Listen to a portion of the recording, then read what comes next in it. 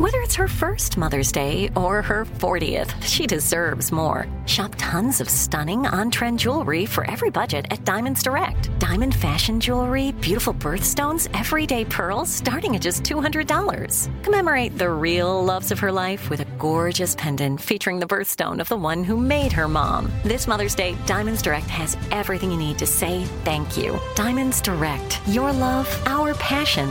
Online at diamondsdirect.com. When you have insurance, it's easy to forget about your out-of-pocket costs. That can be a lot of money. How do you know you're not overpaying? HealthLock can help. HealthLock is a technology company that securely connects with your insurance and reviews your claims for overbilling, wrong codes, and even fraud. To date, HealthLock has saved its members over $130 million. To save, visit healthlock.com. Do it today before you see another healthcare provider. When you buy Kroger brand products, you feel like you're winning. That's because they offer proven quality at lower than low prices. In fact, we guarantee that you and your family will love how Kroger brand products taste, or you get your money back. So next time you're shopping for the family, look for delicious Kroger brand products, because they'll make you all feel like you're winning. Shop now, in-store, or online. Kroger, fresh for everyone. Tired of restless nights?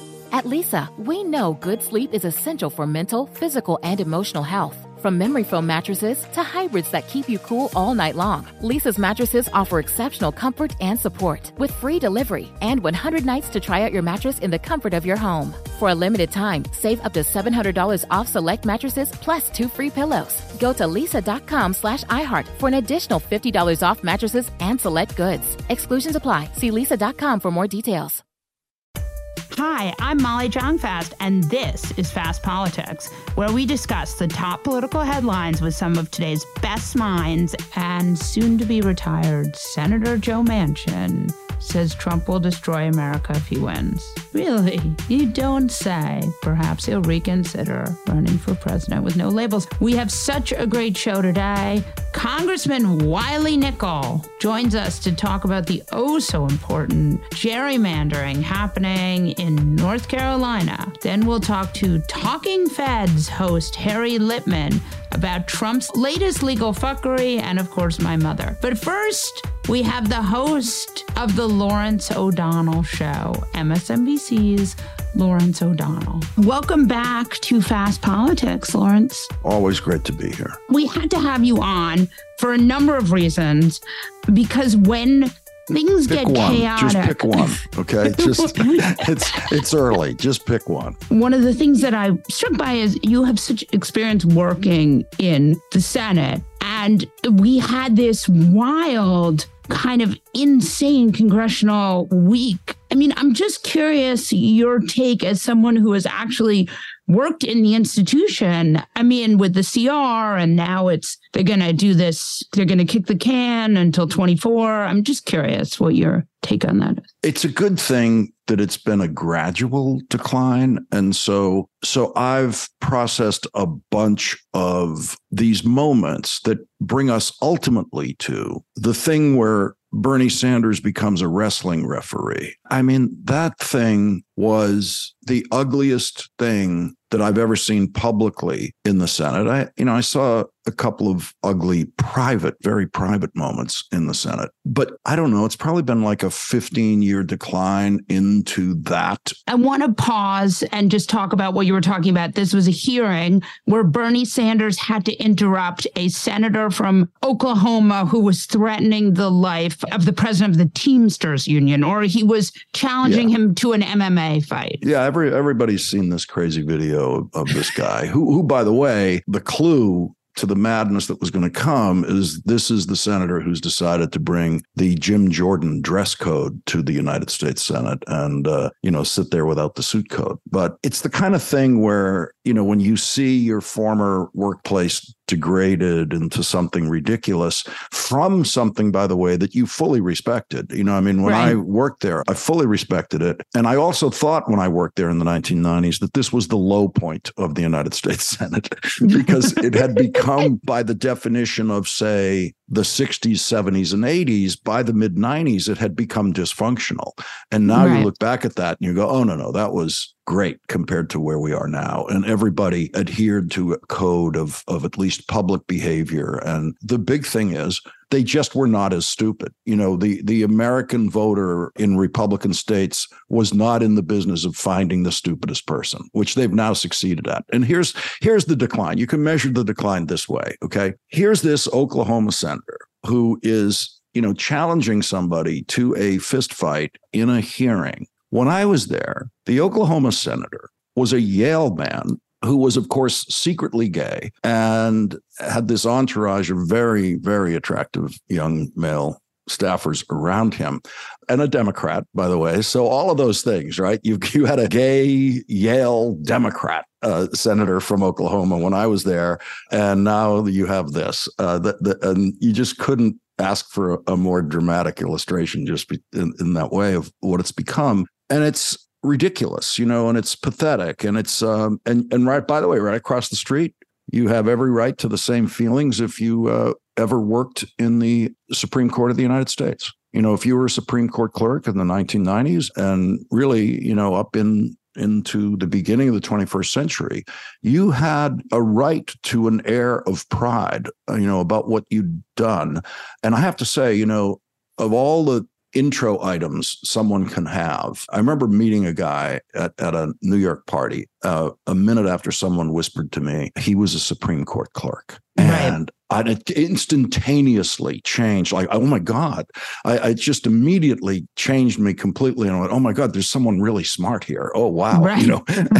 And I was like, I was kind of intimidated. Like, okay, I have to be really careful now when I talk to him. That currency has been completely destroyed. and so, by the Clarence Thomas Supreme Court and the John Roberts Supreme Court, I think it's kind of hopeless. I don't expect those institutions to probably ever recover because republicanism is just on a one-way street to stupidity. They've arrived there and there's no way out. Once you're living in stupidity, there is no way out. So let's talk about that Supreme Court. This week, the Supreme Court decided that they were going to create an ethics code that was with no enforcement. I mean, what's your hot take on that? My take on that is it's a good thing. And so It's not everything and it's not the best thing, but you went from nothing to something. And that's my experience in government, is that you take those wins, we call them wins, but you have to think of it, as a 18-inning baseball game, and if something good happens in the third inning, good. It's not over. There's more to do. I recognize how the coverage has come to the point where the very first thing said about it was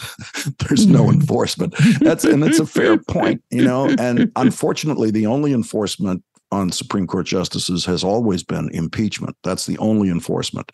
And it's an extremely heavy mechanism to try to use, and you need the 2/3 vote. And so, it's never happened. But by the way, it has happened multiple times for federal judges. Routinely, the United States Senate impeaches and removes from office federal judges, and it happens with remarkably low visibility. I remember in the 90s, we had this judicial impeachment trial going on in the Senate. And we would do it for an hour a day, for over it took about a couple of weeks, and you'd forget about it, but you'd realize, oh no, we don't have the floor for the tax bill from 10 to 11 a.m. because they're impeaching a federal judge. Oh yeah. I remember now, and so, which by the way, is the way it should be. I wish those things were taken as a more routine and likely outcome to human behavior, is that of course you're going to have to impeach some. So that's the problem, is the enforcement part of it. But look, it is absolutely going to change Clarence Thomas's behavior somewhat. But the trouble and the problem there is, of course, he's already fully corrupted.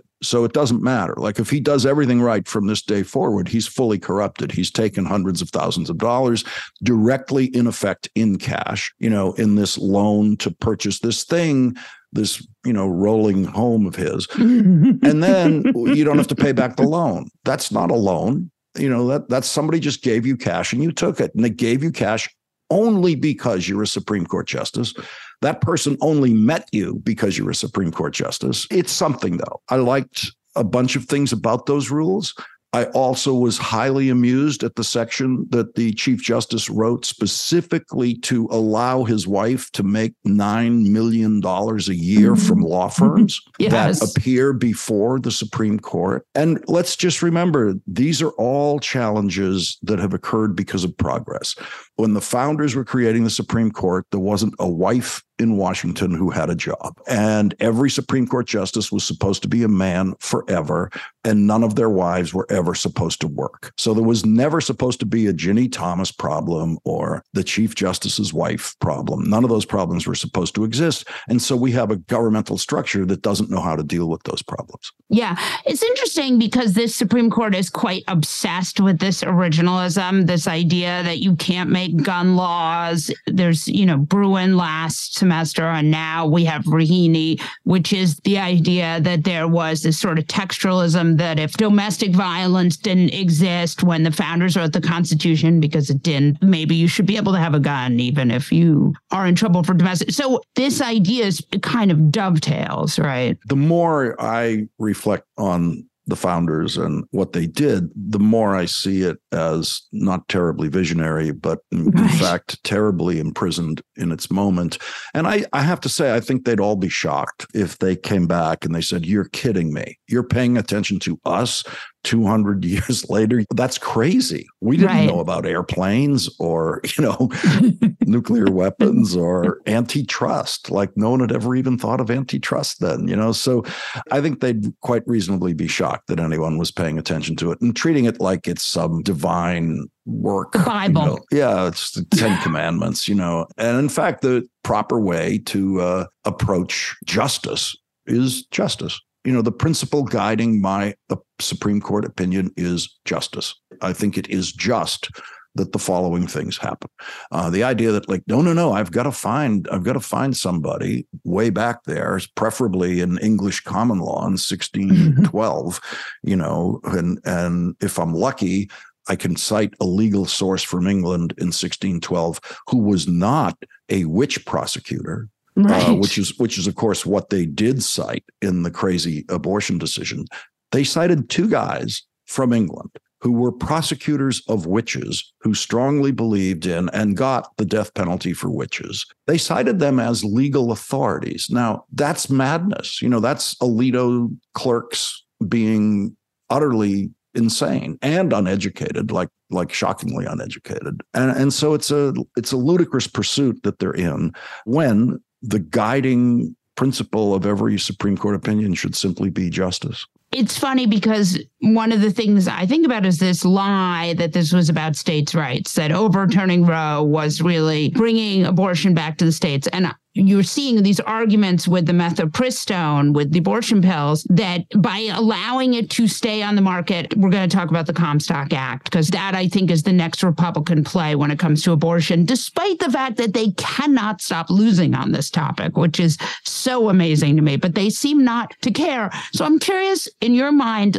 this disconnect between having wildly unpopular ideas and just keeping going with them. I mean, is that because the Republican Party is hostage to its base, or am I missing something? It's because you have Republicans in office now whose entire lives were consumed with the abortion debate. These 40-year-old, 40-something Republican office holders in state legislatures, they were born into a Republicanism that was publicly opposed to Roe versus Wade. The Republicans who started that crusade started it based on this little slice of polling that they found, in Ronald Reagan's early polling that indicated there was a band at the time that looked like it might be as much as 3 or 4% who were single issue voters who would vote for anyone who said, I want to get rid of Roe versus Wade. That's the reason it entered the Republican platform. It wasn't in it before they found it in polling, right? The older people who did this didn't believe it. They did it in a completely cynical way, and they were very happy with it because they believed that Roe versus Wade was the law of the land. It was going to stay that way forever. Therefore, we can fundraise on this forever. And we can command the loyalty of this voting bloc, the anti-abortion voting bloc, forever. And we'll never have to deliver on it because the Supreme Court has taken care of it. And by the way, it worked in a similar way on the Democratic side. The Democratic Party didn't start as the pro-Roe versus Wade party. They were positioned into that because of what the Republican Party choice was, which was to be anti-Roe versus Wade. And so the Democratic Party was fundraising on it and asking for your vote on it. And they believed they were going to be able to do this forever because Roe versus Wade was going to last forever. Don't be surprised if you are baptizing children into this belief that when they're 40 years old and they're working in state legislatures in Oklahoma and Indiana, don't be surprised if they actually believe the thing you were selling to them. That's part of your problem, is that there's a bunch of these Texas legislators and Oklahoma legislators and Indiana legislators who believe this stuff and are now stuck with it. And they live in this isolated way in their districts, in their legislative districts, where they're fully protected. They're not going to lose their jobs because they're trying to ban abortion. None of them are. And so that thing is just going to keep happening in the most right-wing states. The tricky part is going to be for governors of the states that aren't so right-wing on issues like this. If you look at, say, Florida, where they're not so right-wing on issues like abortion, if you're running statewide there, you have to be much more careful as a Republican on that issue. I want to ask you about Florida, because I feel like what we're doing here is I have all these theories and I just want you to tell me if they make sense to you and if they're smart or if I'm insane. This is, of course, because I'm a well-known expert on Florida. So DeSantis, running for president, decided that he was going to make Florida a kind of lab of authoritarianism, do all the stuff that they had talked about in Republican primaries, right? Book banning, where woke goes to die, all of those kind of sound bites turned into legislation because he had a very right-wing legislative body, state legislature, so he could really go crazy. Do you think that this has actually scared voters in other states? I mean, do you think it's had an effect, or do you think it exists in a vacuum? I think it didn't work, as the one thing I'm sure of, because he wasn't doing it. He didn't care about Florida. He was doing it for Iowa, New Hampshire, and South Carolina. He was doing it for Republican primary voters who he had a right to believe were crazy. And he wanted to sound as crazy as they are.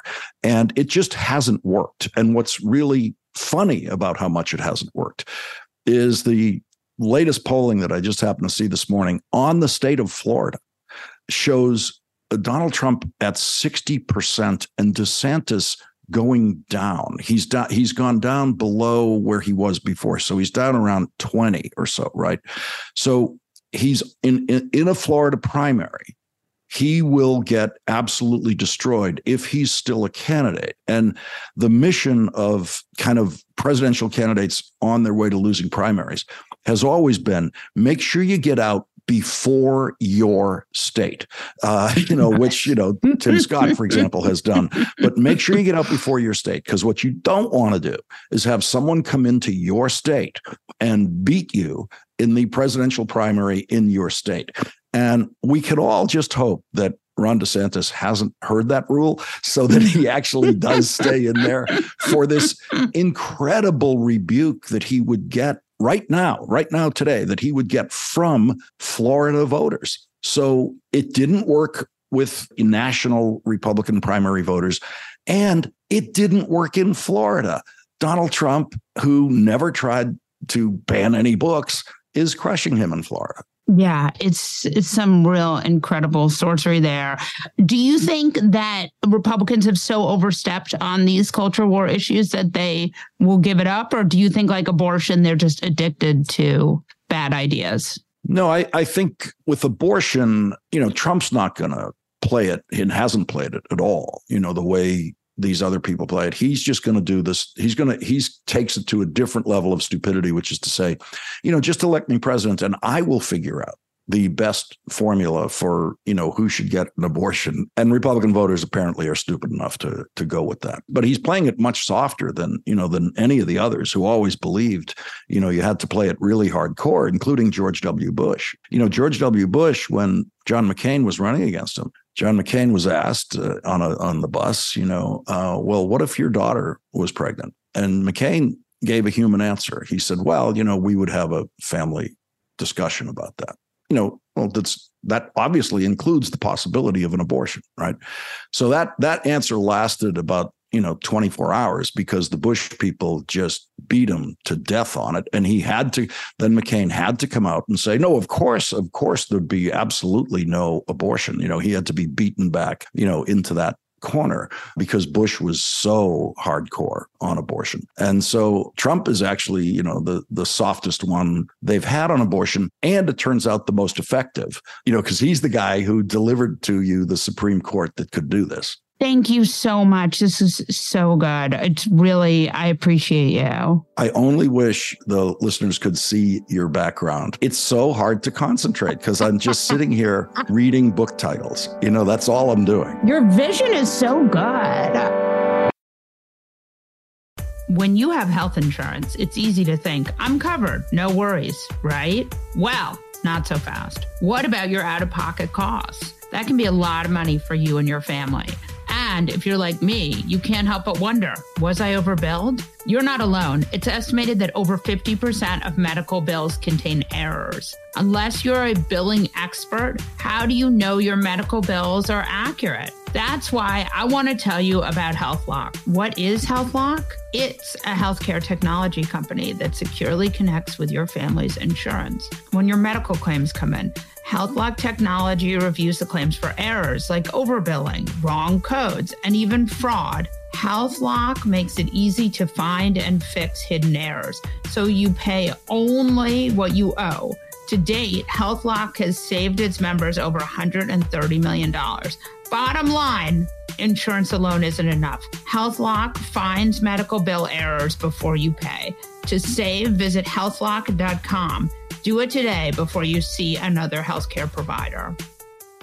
Good sleep should come naturally, and with the new Natural Hybrid mattress, it can. A collaboration between award-winning mattress brand Leesa and home design favorite West Elm, the Natural Hybrid is the culmination of these two companies' shared values: premium materials, meticulous craftsmanship, and sustainable practices. Made with natural latex, responsibly sourced natural wool, and environmentally safe foams, the Natural Hybrid elevates your sleep sanctuary, indulges your senses, and supports a greener tomorrow. Plus, when you purchase the Natural Hybrid, you're also helping fuel Leesa's work with shelters and those in need. Since 2015, Leesa has donated more than 40,000 mattresses to ensure children and families have a safe place to sleep. Don't put off a good night's sleep any longer. Get a Leesa mattress today for a sound sleep tonight. Visit leesa.com/iHeart. That's LEESA.com/iHeart. Like many of us, you might think identity theft will never happen to you. But consider this. There's a new identity theft victim every 3 seconds in the U.S. That's over 15 million people by the end of this year, equal to the populations of New York, Los Angeles, and Chicago combined.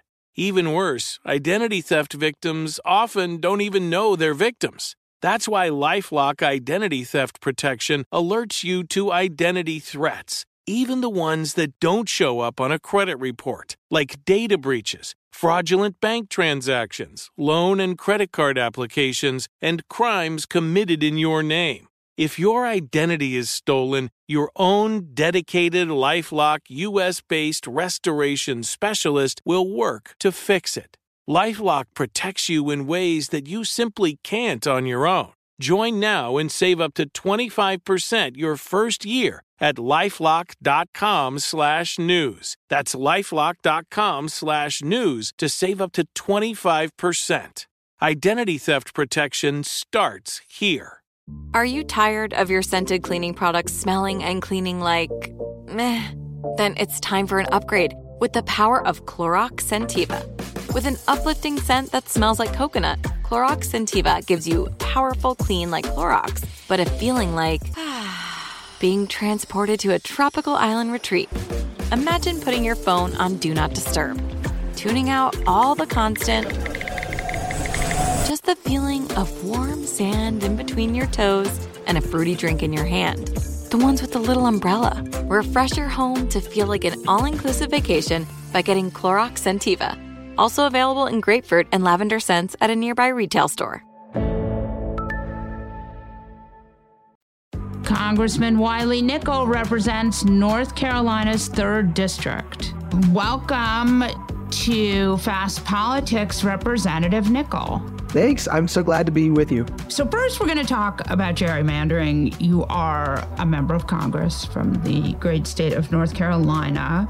February 2022, North Carolina Supreme Court blocked the Republican-led North Carolina state legislature's unconstitutional partisan gerrymander of North Carolina maps, putting in place interim maps for the 2022 election cycle in a 50-50 purple state. There was a huge win for voters in North Carolina. Now, fast forward and tell us where we are now. Like you said, our Supreme Court last year drew fair, maps we're a 50-50 state. They drew a map that would elect 7 Republicans, 6 Democrats, and 1 seat that could have gone either way, a true 50-50 seat.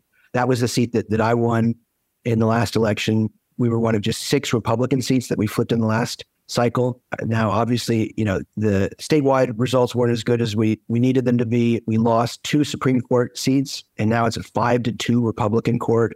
And the Republicans on our court are just total partisan hacks. So we expect no relief from them on what is a totally egregious and horrible Republican gerrymander that now will elect 10 Republicans, 3 Democrats, and 1 seat that's pretty pink, but could stay in our column. It's just not fair. I mean, the voters get totally screwed when you have this kind of extreme partisan gerrymandering. How can you push back on this? What can you do? Where are we here? There will be lawsuits. We've been successful around the South with these racial gerrymandering cases. There certainly was extreme racial gerrymandering going on with these Republican maps.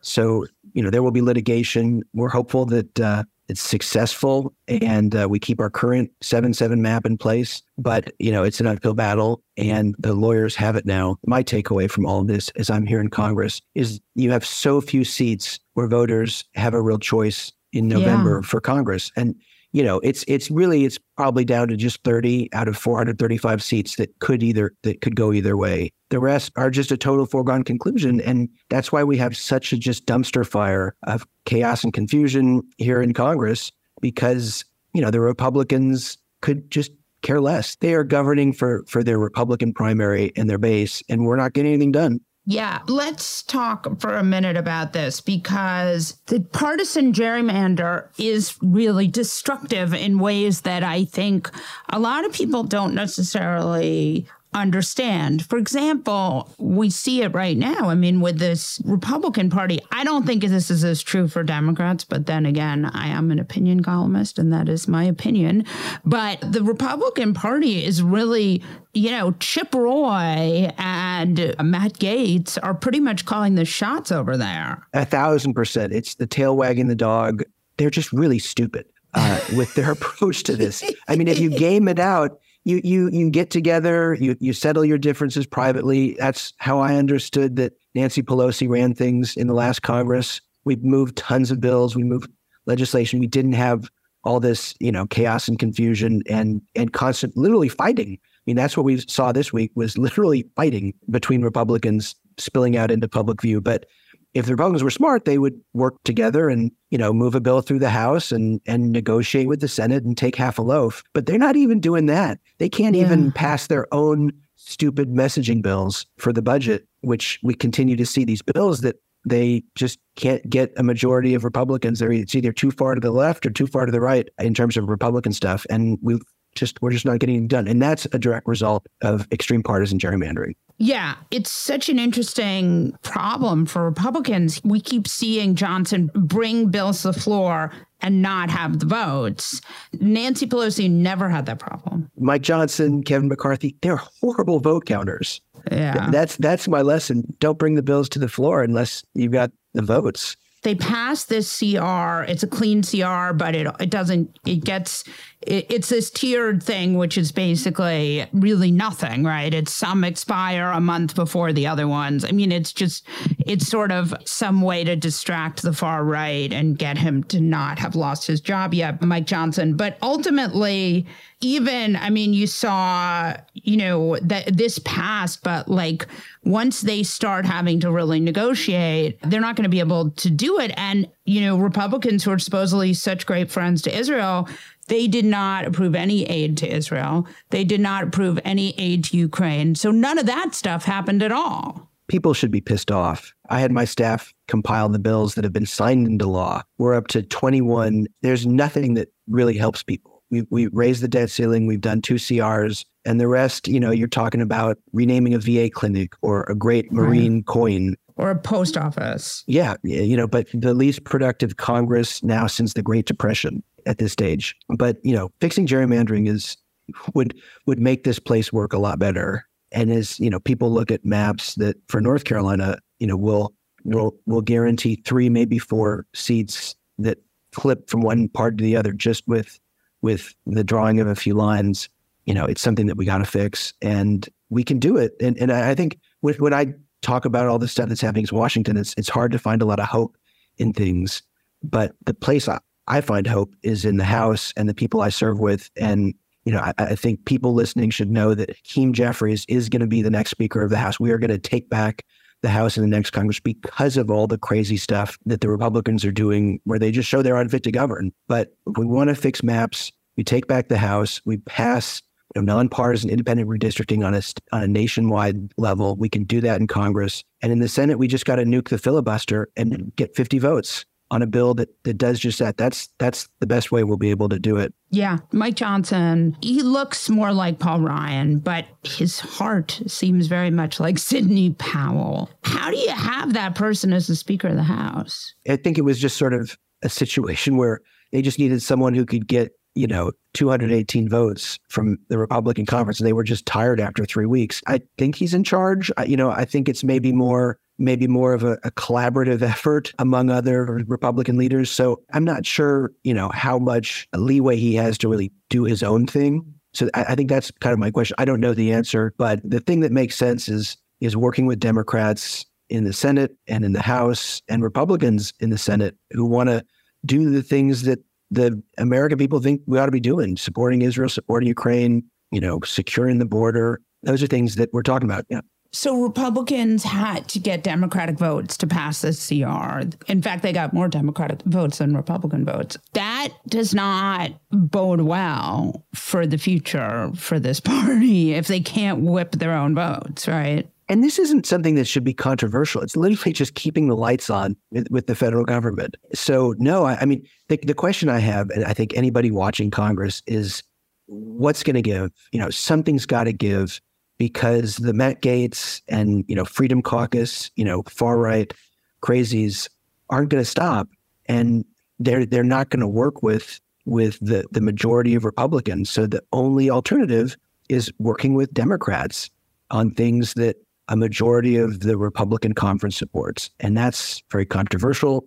It's crazy that that's the case, but, that's what we're talking about is probably just having bills that are on suspension. So the suspension calendar means 2/3, 290 votes. They don't have to pass a rule. They can just bring anything to the floor to get 290. And that's what we did for the CR. And I'm expecting that that's probably what we're going to do with so much of this stuff. They're going to have maybe a bare majority of Republicans and all the Democrats to get basic things done. This is just so crazy. I was listening to, I'm not going to plug another podcast, but it was actually quite interesting. And they were talking about how Mike Johnson has this Christian nationalist flag, this flag that is associated a lot with Christian nationalism. It's a white flag with a tree on it. And I'm wondering, you have to serve in Congress with these people. Mike Johnson is much more genteel than a Marjorie Taylor Greene or a Lauren Boebert or a Matt Gaetz is a little bit genteel too. But these people, they want to destroy the government. And they have some very out of line beliefs that are, not shared by most of the country. I mean, is it hard to just go to work with these people? It's a pretty goofy group. It's the same clown car as before, just a different driver. I think the people who send us here expect us to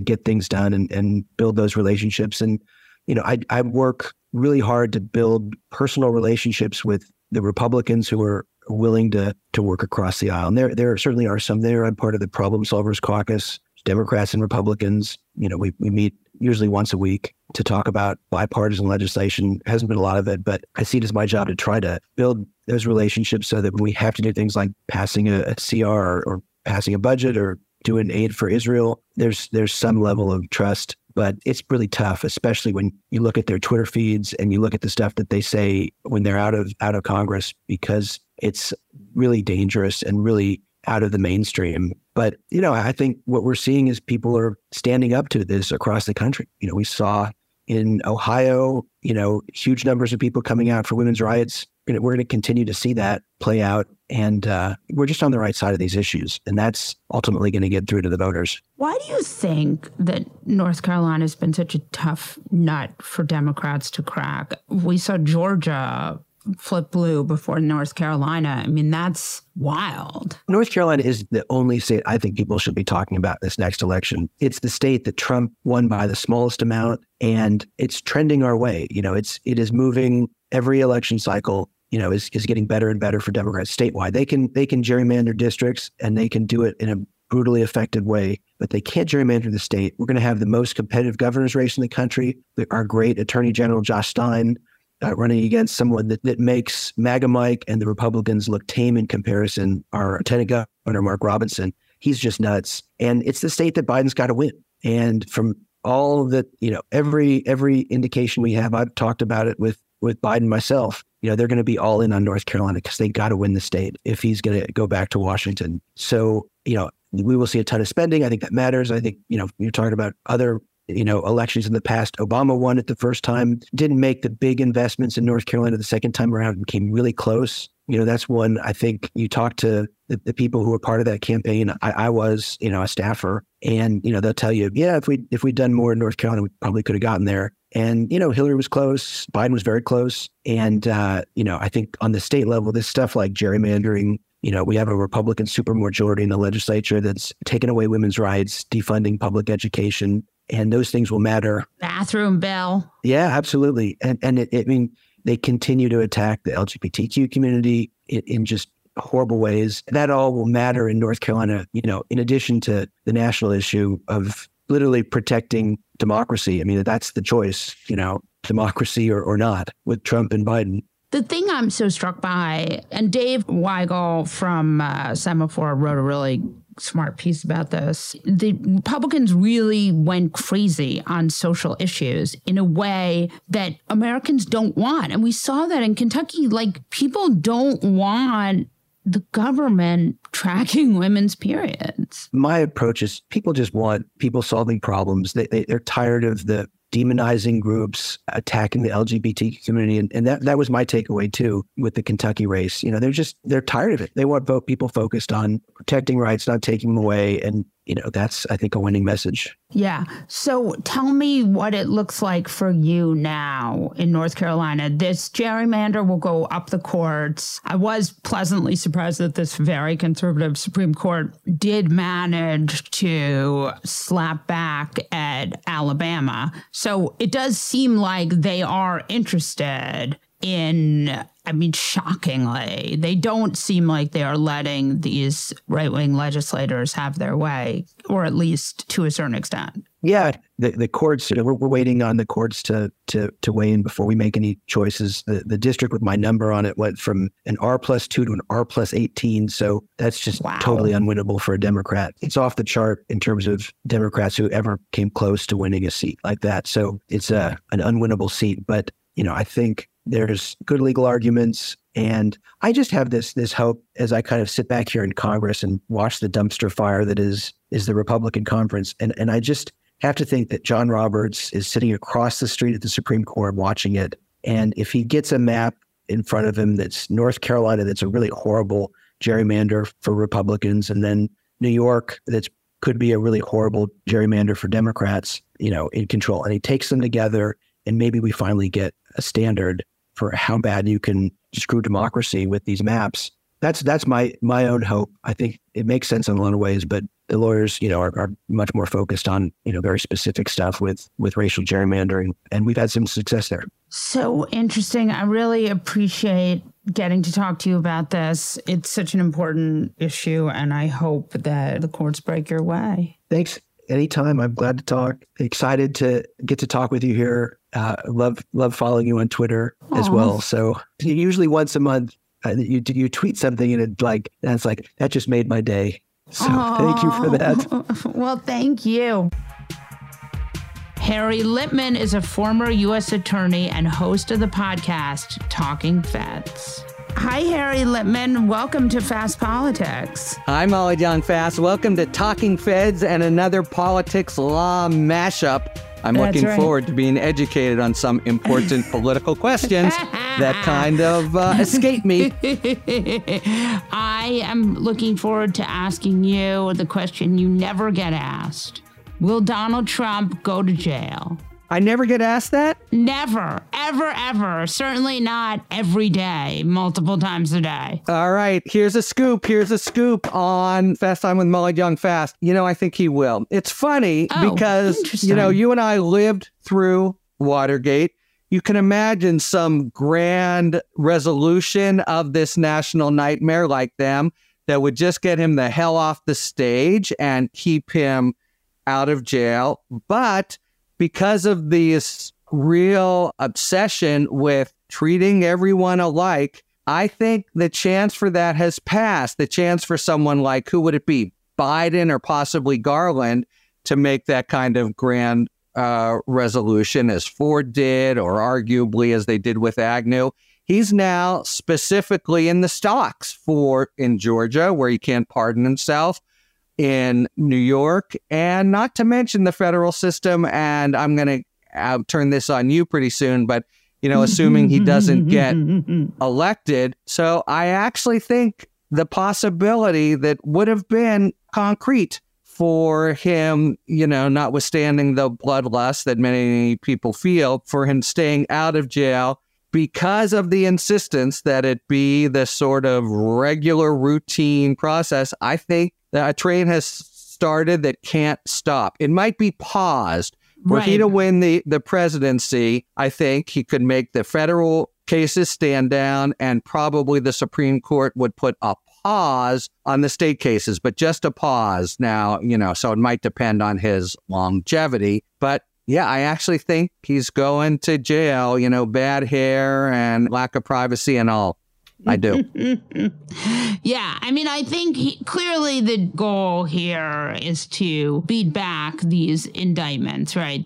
To try to run out the clock, win re-election, and pardon himself, or, do whatever he can. Well, okay, although I don't think he can pardon, but it doesn't matter because the federal ones will still be going on. He can make him stop. He can just announce to DOJ, stop this. It's still on appeal. But he'll have trouble on the state side. And of course, that's the big if, were he to win. It's been a time for people who are concerned about his getting the reins again, when he's promised basically to impose fascist rule and shred the Constitution, where there are all kinds of nervousness at among Biden's supporters. Do you credit the polls that have it as a toss-up at best? And are you, I'm not asking your personal view, but your political analysis of, there are a lot of pretty senior voices actually telling Biden this is the time to step aside, let someone else lead the ticket. How do you sort of handicap the chances of Trump's winning, assuming Biden and he are the matchup? So I'm going to push back on that and say... no fair. Okay, go ahead. And say, actually, there are not that many voices. Oh, okay. There's a feeling, I think, in the mainstream media, people would like to see a primary. But you never have a primary for an incumbent president. That's not how we do it. So the idea that we're going to have a primary because the guy is old is crazy. Okay. Like, you're going to give up incumbency because some people think he's old. It's just nuts. I would push back on that. And then I would say the fact that there has not been a serious primary, that the only person that could be found to run against him is Dean, whatever his name is, from Puxatawny, Pennsylvania. No, actually, he's from Minnesota. But, he's a rich guy, rich, mediocre white guy who used to work in gelato. I mean, look, I love gelato. Don't get me wrong. You gelato fans, don't write in, okay? This is in no way an indictment on gelato. I mean, it's like what I eat every day. 80% of my diet is gelato. But I'm here to tell you that guy is not a real serious political player. And he's been on this age thing forever. He tried to take down Nancy Pelosi. Ask him how well that went. Not that well. I'm so glad to hear that. And I'll just add, there's objective indicia of how well, how strong his record is. Our current podcast is with Paul Krugman, Stephanie Rule, Dean Baker. The economic benchmarks are off the charts. And also there's a history of incumbents in the year before looking kind of vulnerable. Obama, Reagan, they told Reagan he was too old to run. Yeah. So, and I would say that, I don't think that this is a statement on Biden. The other thing is, Biden is in China. I would say, this is one of the worst times geopolitically in my lifetime, right? We have just horrible, horrible stuff going on in much of the world. And Biden is like this very normal white guy. He's old. He's the generic D. And so when you look at this polling, the people who do the best in all of these polls is the generic D. If you were to think about, people rallied behind him in the Democratic Party because he was the generic D. You didn't look at him and think this is, the most liberal or even the most sort of cerebral. He hearkened back to another time when politicians kind of disappeared behind the job. And, part of what he ran on was this aggressive boringness. And I think it served him well. And I think it will serve him well again in 24. Yeah, you look at his bio. I mean, I think of him very much as a kitchen table Democrat with certain progressive strains. But you look at his bio and it feels like he came of age, 15 minutes before the 60s. And he's really the last of a previous generation of basically 50s gray suit figures. There's a lot to be said for that, especially in the foreign policy world. But I'm very, very, very, very relieved to hear your general analysis, so I don't have to, plan on my move to New Zealand. Trump could still win. Anything could happen. But I just feel like there's two parts, right? There's a mainstream media that wants to have a traditional run-up to a presidential campaign. It wants a horse race, right? Yeah. And I think some of that is because it's very boring to have the same two people running against each other again. Then I think part of it is that Trump juiced our numbers, all of us. Trump was the big media juicer, and he happened to destroy democracy, try very hard to destroy democracy while he was doing it. There's both anxiety and some wish fulfillment when it comes to Trump. People on the media side like the numbers. Do they like the fascism? I certainly hope not, but I think the numbers get a little addictive. All right. I want the TLDR on Georgia right now. Fannie Willis is sort of wrapping everybody up, right? How high does this go? Do you think this goes to Rudy? Do you think this goes to Trump? Explain. I see this as basically a 6-person case right now. The 6 would be, and sort of 4 level, Trump, Meadows and Giuliani, probably Eastman and Clark, and then David Schaefer, who's the most guilty of the Georgia electors. So let me tell you what I mean. She's given out these, flurry of plea deals, real sweetheart deals, non-custodial time deals. There are the flurry of others to go because the general calculation, given how she charged it, is it's a very, very expensive defense to make, over $500,000, maybe more. And they're looking at really serious charges. So obviously Trump is the jewel in the crown for her, and you don't offer a deal to him. Giuliani, I don't think you offer a deal, A, because he's very culpable, and especially in Georgia. He goes down and tells all kinds of horse shit about Georgia to Ruby Moss and Shay Freeman. Plus, he's a disaster witness. You couldn't use him for anything anyway. And then Mark Meadows at this point, I think, has nowhere to go with her. So I think those three are really in the hot seat. And when it comes to it, very, very expensive defense. I think Giuliani's only sort of play is to try to get Trump to fund it as much as he can. Trump's going to give him, a fundraiser in Christmas. I don't see much more.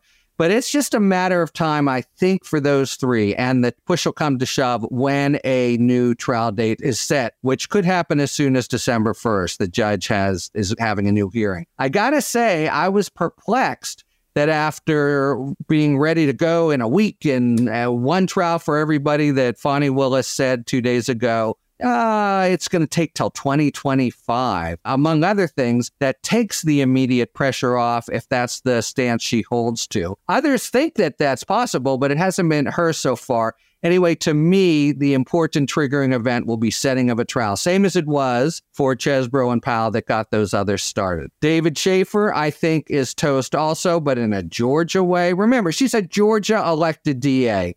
And so Meadows and Giuliani, and, I think you can say Jeff Clark, who, what did he want to do? He wanted to get the DOJ to lie and tell Georgia there was fraud in the Georgia vote. Right. She's, going to really exact a penalty for that. So I think you'll see the electors plead out. You'll have that kind of package, and the evidence is pretty strong. I think, however, once you get to the Meadows, Giuliani, Trump level, we already know they haven't been offered pleas so far, and there have been overtures to others. I don't think they're going to be.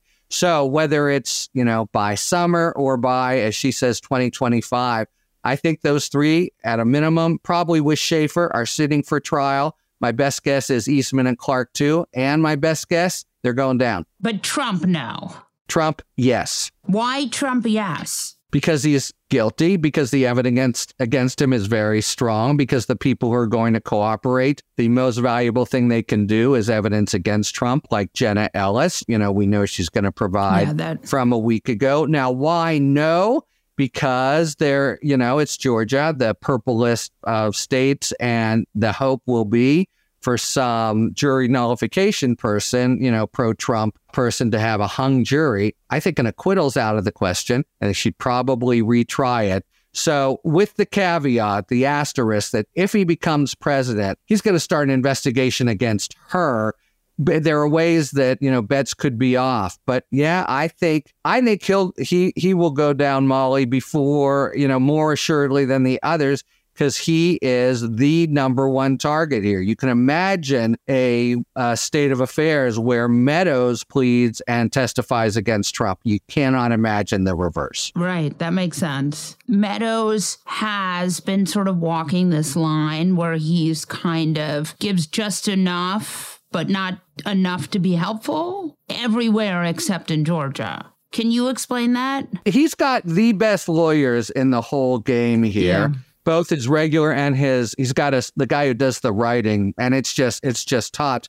And they've been pretty adroit so far, got him out of the hot water with Congress. That was quite a feat. Got him out of the hot water with Smith in the January 6th case. He's not even a co-conspirator. He's not one of the six. He testifies, but not with any kind of deal. That was quite a feat, I thought, also. And then he plays a big gambit of trying to get removal in Fulton County. Here's where I think he's going to hit the brick wall. And at that point, I think he cannot, in this slalom course he's running, make this last gate, and he's going to sprawl badly. But I think Fulton County is where he comes to an end. And again, he at that point, might well want to plead, but I don't think they're giving, for a guy of his culpability, they're going to be giving out, these sort of non-custodial sentences as they've given to the crackpot lawyers, as Mike Pence would put it. 50 years ago last month, your mother, Erica Jong, it's not a joke. I mean, this is a really serious question to you, Molly, as a person. Yes. She published Fear of Flying. How has that novel and her kind of incandescent success, at least then with it, shaped your life? Well, I mean, that is, again, an unknowable question, but certainly had a lot of advantages because of my mother's success. I mean, the book, it was published in 1973. 50 years ago, right? Yeah, 73. the year that Roe was passed. And I was not born until 1978. So I was -5. But I do think it changes the calculus of your life in innumerable ways. I had tons of advantages that I would not have had. But there's a downside. No, my mom was modestly famous. She was a lawyer, a successful one and a pioneer. And, among other things, it made the question of my becoming a lawyer both on everyone's lips and also made it feel like I wouldn't really match that success. And, I mean, it's a complicated psychological situation having such a successful mom, no? I mean, it's still better than living in a war zone. And there's a lot of real adversity in this world. But yes, I mean, for sure, it created complicated dynamics in my life. But I don't think of myself as, I really was so lucky. Was it fun? It wasn't that fun because, my mom was an alcoholic. Our lives were very fraught. But it was fun in the fact that, I got to go to a lot of places and see a lot of things. But it was a very lonely and sad childhood. I mean, I was an only child, and my mom was terrified of being a mother because she felt that it had destroyed her mother's life. So there were all sorts of weird things that caused her a lot of suffering. She also was a deeply tormented person who was wildly unhappy. It's funny because it's like so funny. So many artists and writers. It's a shame. It was my childhood ambition. In reality, man, it's a tough world for artists. Yeah. I mean, I don't know. I mean, is it a tough world? I think we're very fucking lucky. No, I think genuine artists and writers have it tough, is what I'm saying. Or they're often unhappy. Yes. Thanks for that. I'm sure your fans would thank you. You've written a lot about the GOP, many dwarves phenomenon. Why are they all trying to ride the Trumpism wave? What's wrong? And I mean it seriously. What's wrong with the Republican Party in that sense? And is it clear to you that nobody, Nikki Haley, but nobody has any shot at the nomination other than Donald Trump, come hell or high water? I was talking to Morning Joe this morning. I was talking to Joe and Mika about this. If Republicans wanted to, Nikki Haley, and again, this is in no way an endorsement of Nikki Haley. I don't agree with her. You're an analyst. All this polling, which, is so fraught, people like her. She seems electable. There's a case to be made for her electability. And yet this Republican Party cannot, for the life of themselves, shake themselves from Donald Trump. And they know that Trump has an irretractable hold on the base. And so they can't do anything. So if tomorrow every Republican donor, the sort of very big donors, and all the, Jeff Rose, all those people went and said, we are going to support Nikki Haley. This is it. If the sort of top down and the RNC chair, all the people who have never been brave ever and who have continually, supported and enabled Trump and Trumpism, if those people all said tomorrow, we are getting behind Nikki Haley, I still don't think that the base would go along with it. And I still think they would have no chance. And they would just, their whole anxiety here with these Republican, the sort of Republican elites is that they cannot get the base away from Donald Trump, which, okay, my question is, in 4 years or even in 2 years, do you guys think Donald Trump is going away? Because I do not. I don't think if he loses, he says, okay, obviously I've had a few shots at this, I'm done. I think this guy drags the whole party to zero. I just don't see a world in which these people keep sort of thinking that Trump is going to magically go away. And I don't see that happening. It feels so true, just as my layperson view from, starting in Access Hollywood, well, that's it. And definitely at January 6th, that's it. And shit, here we are. Hey, can we do this next month? This is fun. Yes. Yes. All right. Thank you. And now your moment of fuckery. Jesse Cannon. Molly Jong Fast, that document we've all been waiting for. The George Santos ethics report dropped today, and my bet is he's doomed, since the only reason he didn't get expelled last time was that this hadn't dropped yet. Who's Janet? Janet Yellen is proposing taxing people like me to death. I'm reading a text from the Santos text. Janet Yellen is proposing taxing people like me to death. I can't move, would wake up. Who is Janet? And then the other person texting him makes a sad face. She's the Secretary of Treasury. Congratulations, ladies and gentlemen. Not only is George Santos a complete and utter fraudster, he also had no idea who Janet Yellen was. That's kind of a big matzo ball right there. Also, I would like to add, at no point does Representative Santos appear to have owned a Maserati, despite telling campaign staff otherwise. Also, I would like to add, he spent $4,500 at Hermes. That was campaign money. And for that, he is our moment of fuckery. That's it for this episode of Fast Politics. Tune in every Monday, Wednesday, and Friday to hear the best minds in politics make sense of all this chaos. If you enjoyed what you've heard, please send it to a friend and keep the conversation going. And again, thanks for listening. When you have insurance, it's easy to forget about your out-of-pocket costs. That can be a lot of money. How do you know you're not overpaying? HealthLock can help. HealthLock is a technology company that securely connects with your insurance and reviews your claims for overbilling, wrong codes, and even fraud. To date, HealthLock has saved its members over $130 million. To save, visit healthlock.com. Do it today before you see another healthcare provider. Good sleep should come naturally, and with the new Natural Hybrid mattress, it can. A collaboration between Lisa and West Elm, the Natural Hybrid is expertly crafted from natural latex, natural wool, and certified safe foams to elevate your sleep sanctuary and support a greener tomorrow. Plus, every purchase helps fuel Lisa's work with shelters and those in need. Don't put off a good night's sleep any longer. Get a Lisa mattress today for a sound sleep tonight. Visit lisa.com/iHeart. That's LEESA.com/iHeart. You know that feeling when you walk into your home, take a deep breath, and feel new? Well, that's what it's like to use Clorox Scentiva. Because Clorox Scentiva smells like coconut, cleans like Clorox, and feels like energy. It'll elevate any cleaning routine to not just clean, but also make every room smell like a tropical coconut getaway. Discover how Clorox Scentiva's powerful clean and refreshing scents can transform your space. Get yours in coconut or other fabulous scents at a nearby retail store.